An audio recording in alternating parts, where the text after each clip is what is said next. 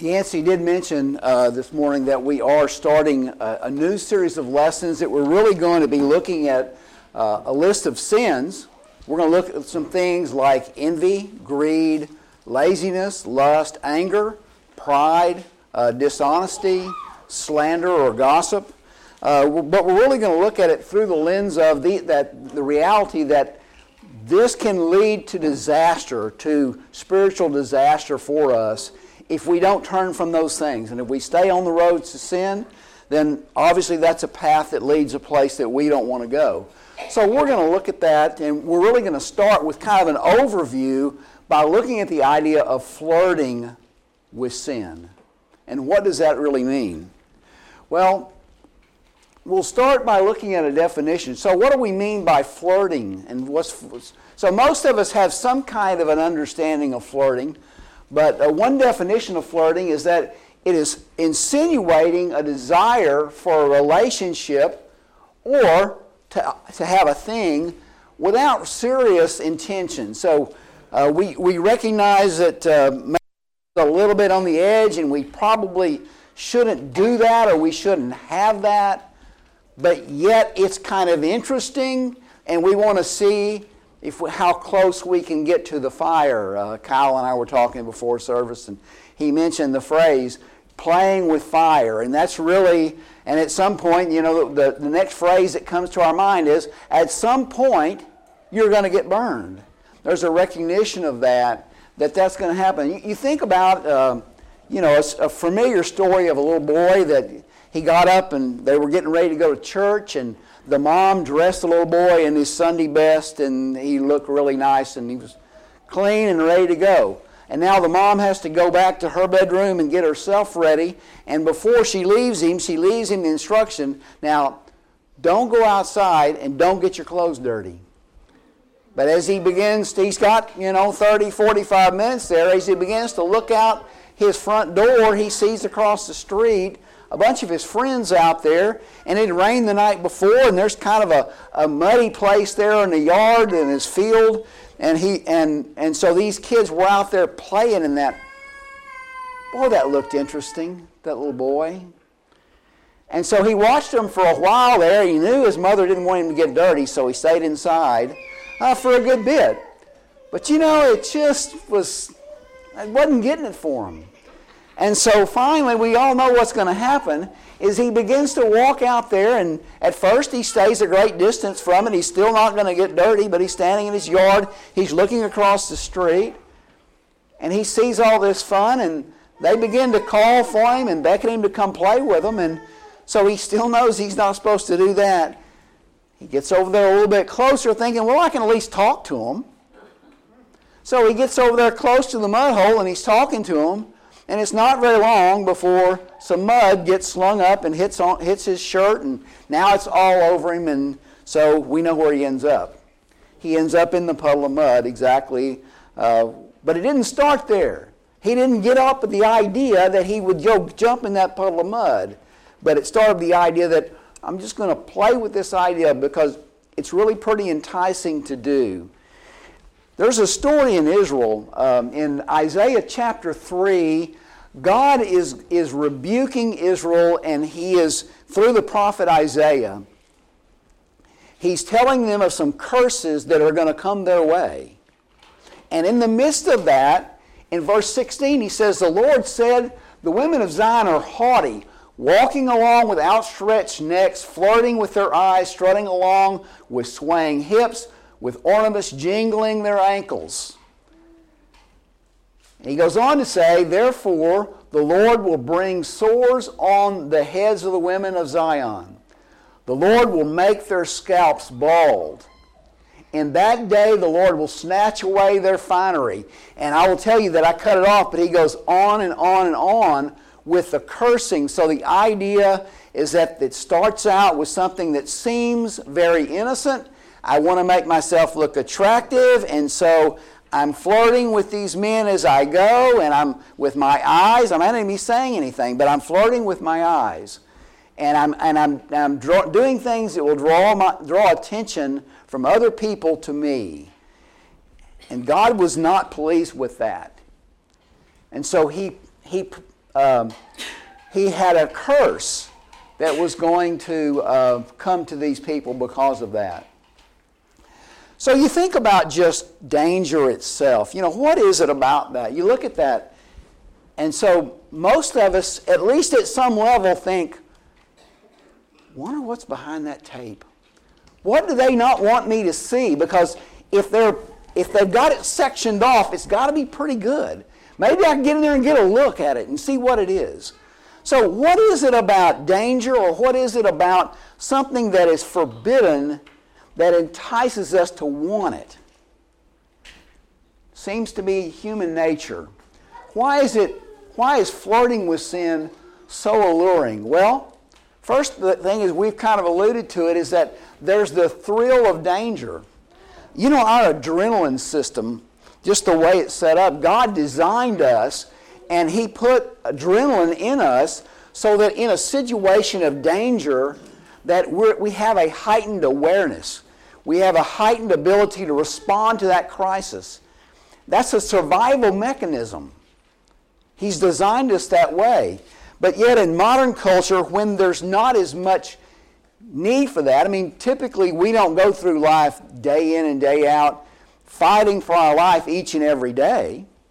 And so because of that, we're almost drawn to experiences that will cause this rush of adrenaline. You've heard the term adrenaline junkie, that someone who lives for the thrill, and they're willing to take all kinds of risk and do outlandish things to get that thrill that you get from an adrenaline rush.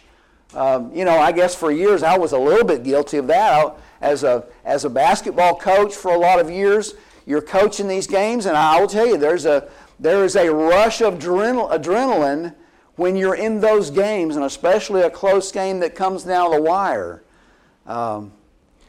As a young man, that was especially attractive to me, and I think as I grew older, maybe a little bit less so. But adrenaline is a big part of that. And so you see things, people engage in activities like gambling. They engage in high-risk behaviors, seeking that rush or that thrill. Satan knows us. He knows you may not be self-aware, but Satan is aware of what entices you. And he's aware of what entices me too. And so Paul says this to the Corinthians. He says, for Satan himself transforms himself as an angel of light, meaning it looks innocent. It looks like something that's good, but the reality is something much different. He says, therefore, it's no great thing if his ministers also transform themselves into ministers of righteousness, whose ends will be according to their works. It's going to look good. It's going to look appealing. But yet, if you really analyze it, it's taking you in a direction that's going to be far, far from your God and what He would have you to do. Another thing that we have a problem with is overconfidence. So if you think about the idea of flirting with sin, we have this overconfidence that we can manage it.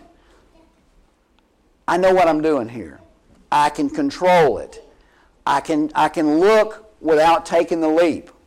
I can watch these shows that may have some crude language without it affecting my language. I've told this story before, and I'll tell it again. Years ago, I began to read books on the mafia. And I read several of these books. And in some of those books, there's quite a bit of language that they use.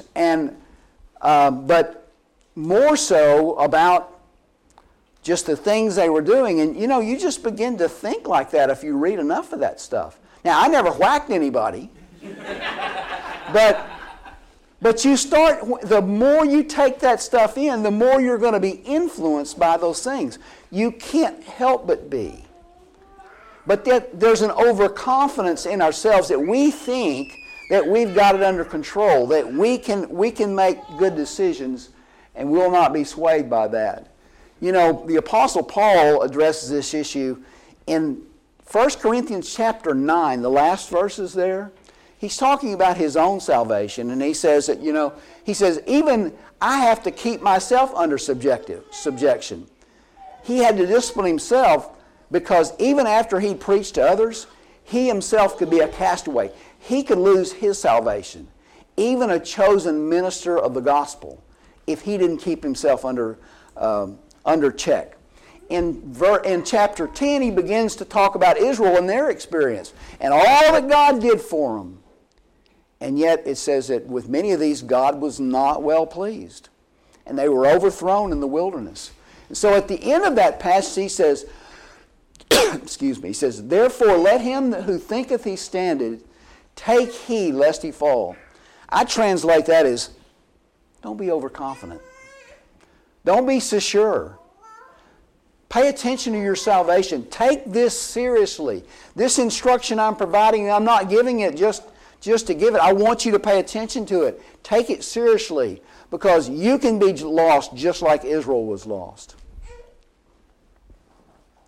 So there was an experiment some time ago that they took a group of people, and there was this room that they had baked these chocolate chip cookies in, and the aroma was wonderful. And they took these people and they brought them into this room. And then they brought in the chocolate chip cookies. So you can imagine they had the smell, they had the sight, and there was about 67 of them in this group. And many of them they told, don't eat the cookies, we've got another snack for you. Now there were some people in the room that they said, go ahead and eat the cookies, because that was their control group.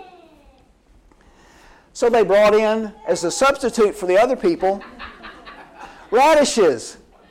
Yeehaw! I'm sure they were quite excited about that.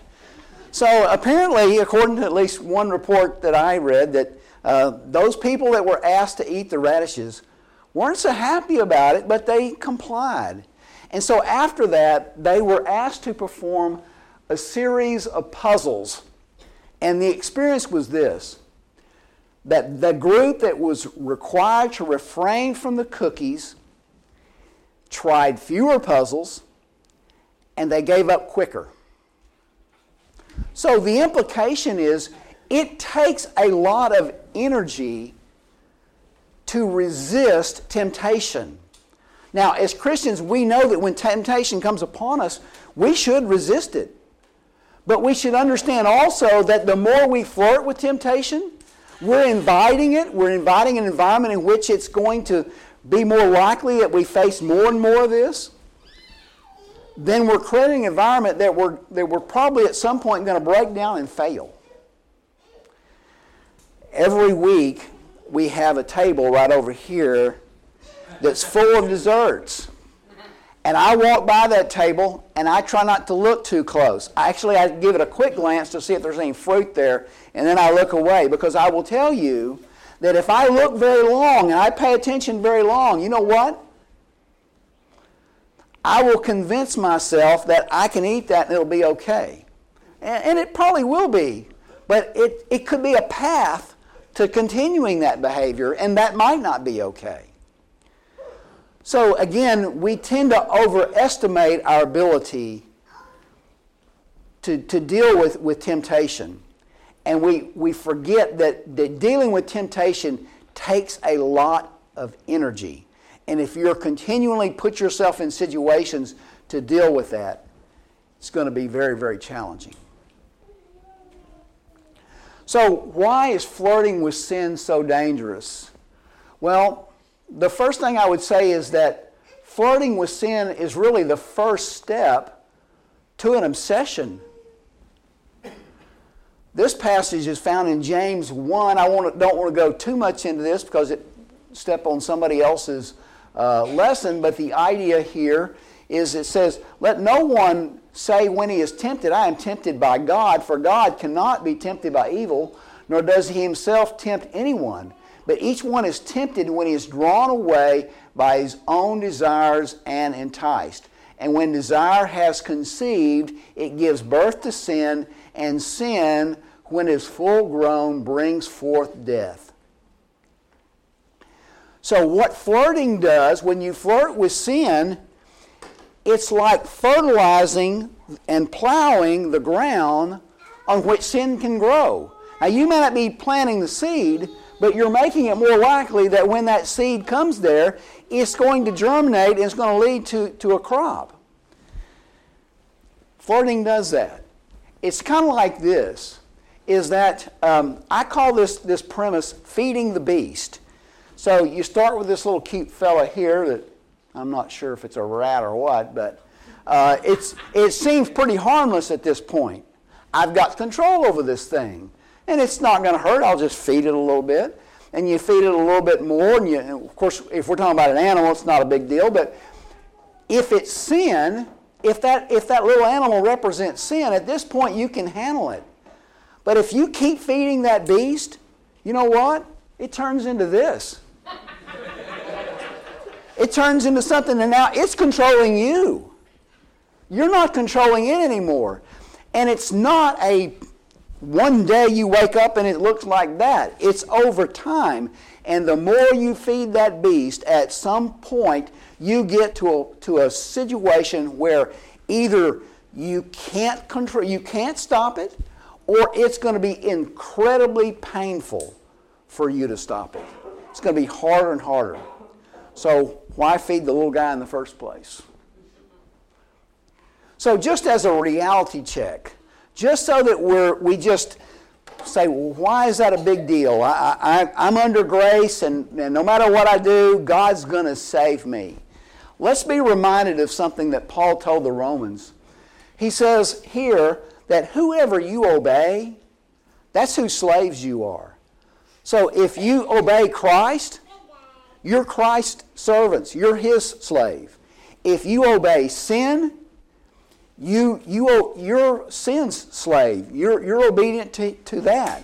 And they lead to two very different places. And I want us to get the idea that heaven and hell is not something that's set up by mommy and daddy to convince us to do good. And it's just some myth, and it's not really real. There is a reality that on some day, that when this world ends, that every soul will be judged, and they will go to one of these two places. Now, to us, it seems like there ought to be some gray area. You know, like, well, I wasn't great, but I wasn't terrible. Maybe there's a middle ground. There's not. Either we serve the Lord or we don't. And if we don't, there's a place awaiting for us that's going to be miserable, beyond miserable, and there's going to be no end to that misery. That is real, and I want us to get that idea that it's real. So, safeguards from sin.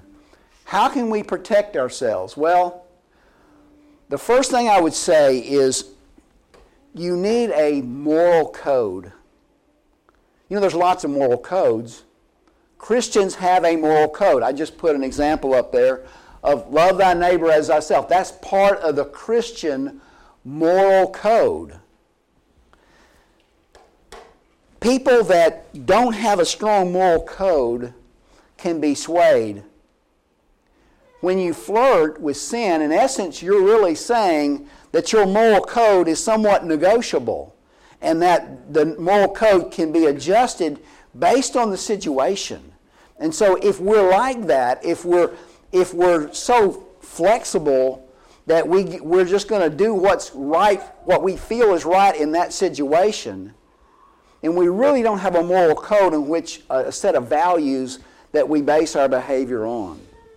So, number one, we have to have a strong moral code. Years ago, I coached a group of boys that their dad was really engaged with them, and they went. Each of these boys went off to college in Georgia, and the dad, he was a hands-on dad. He spent a lot of time trying to indoctrinate his kids with a moral code. But one of the things that he would do is that each boy, as they drove out to college, he drove with them. He drove them out there. And as he did, he would talk through different situations. That, well, if you get in this situation, then how are you going to handle that? So he took it from a conceptual level as this is what we believe to a very specific application of those principles. And it was about a 13 or 14 hour drive, And he's pretty well hitting them all the way with this idea of this is what we believe and this is how you handle these situations. In essence, he's helping them make some pre-decisions. You're making decisions before you're faced with a situation. And so you're much more likely to make it in a way that's successful, because if you get in the moment, you might be able to talk yourself into that dessert over here on the table or whatever it is. And he knew that. And so he spent a lot of time building that moral code in his kids. Another thing is we have to be self-aware. We have to recognize where we're vulnerable. You know, James says that we're to look into the perfect law of liberty. And if we look at those things, we continue to look at it and we continue in them, then things will go well for us. But if we don't, if we're like a man that looks in a mirror and then walks off and forgets what manner of man he is. So we need to be constantly looking into that spiritual mirror to see what we're looking like in light of the gospel, in light of what we're told to do, and make corrections early in the game before that beast gets too large to manage. And then we've got to have a sense for this doesn't feel right. You know, you ever get in a situation in life where you go into a deal and you don't really know that it's wrong? It just doesn't feel right. That's conscience. And if your conscience has been well trained, as the example here in Hebrews 5, he says, but solid food belongs to those who are full of age, that is, those who by the reason of use of their senses exercise to discern both good and evil. So this is the use of senses to program your conscience to where you look at something and you might not be able to explain it yet as to why it's wrong, but you sense it's wrong. And you need to pay attention to your conscience, and you need to program your conscience to where it will be an effective early warning system for you. The next thing is you need to make time for God. I've got a prayer room here, but however you do that, whether it's in prayer, in studying God's Word, you have to make a place for God in your life. He can't be your Lord and Master if you don't ever think about Him. If you don't ever pray to Him, if you don't ever read His instructions for you, then He's not going to be driving the decisions that you make, and you're going to be tempted to flirt with sin. So, and then this passage, he says, let us walk properly as in the day, not in revelry or drunkenness, not in lewdness and lust, but not in strife and envy, but put on the Lord Jesus Christ and make no provision for the flesh to fulfill its lust. You know what that means? Don't make any room. Don't give it any space. That's the idea of don't flirt with it. You're not making any room. I found this picture on the internet. It says, fill your mind with God's Word and you will have no room for Satan's lies. Don't leave room in your life where Satan can come in and put his foot in the door and get a toehold and eventually lead to that beast that takes you over and controls you. I found this on the internet, so it must be true. But actually, I did like this, and I think it rings true to me. He says, flirting, and this is written from the context of a man to a woman or a woman to a man. He says, flirting may feel fun in the moment, but it produces a false intimacy that leaves a person feeling empty when there's no real relationship behind the flirtation. I think there's a lot of truth to that. I think there's a lot of truth to that when it applies to sin. That sin, the flesh, is a powerful and demanding taskmaster, meaning that no matter what you do, you look at sin and you partake of it and you think that'll make you happy. Did it? Usually it leaves you wanting more. And so you go for more, and you find out that wasn't enough either, so you go for more. Sin can never satisfy our flesh. And so it's an allure, it's a temptation, but it doesn't really meet the need.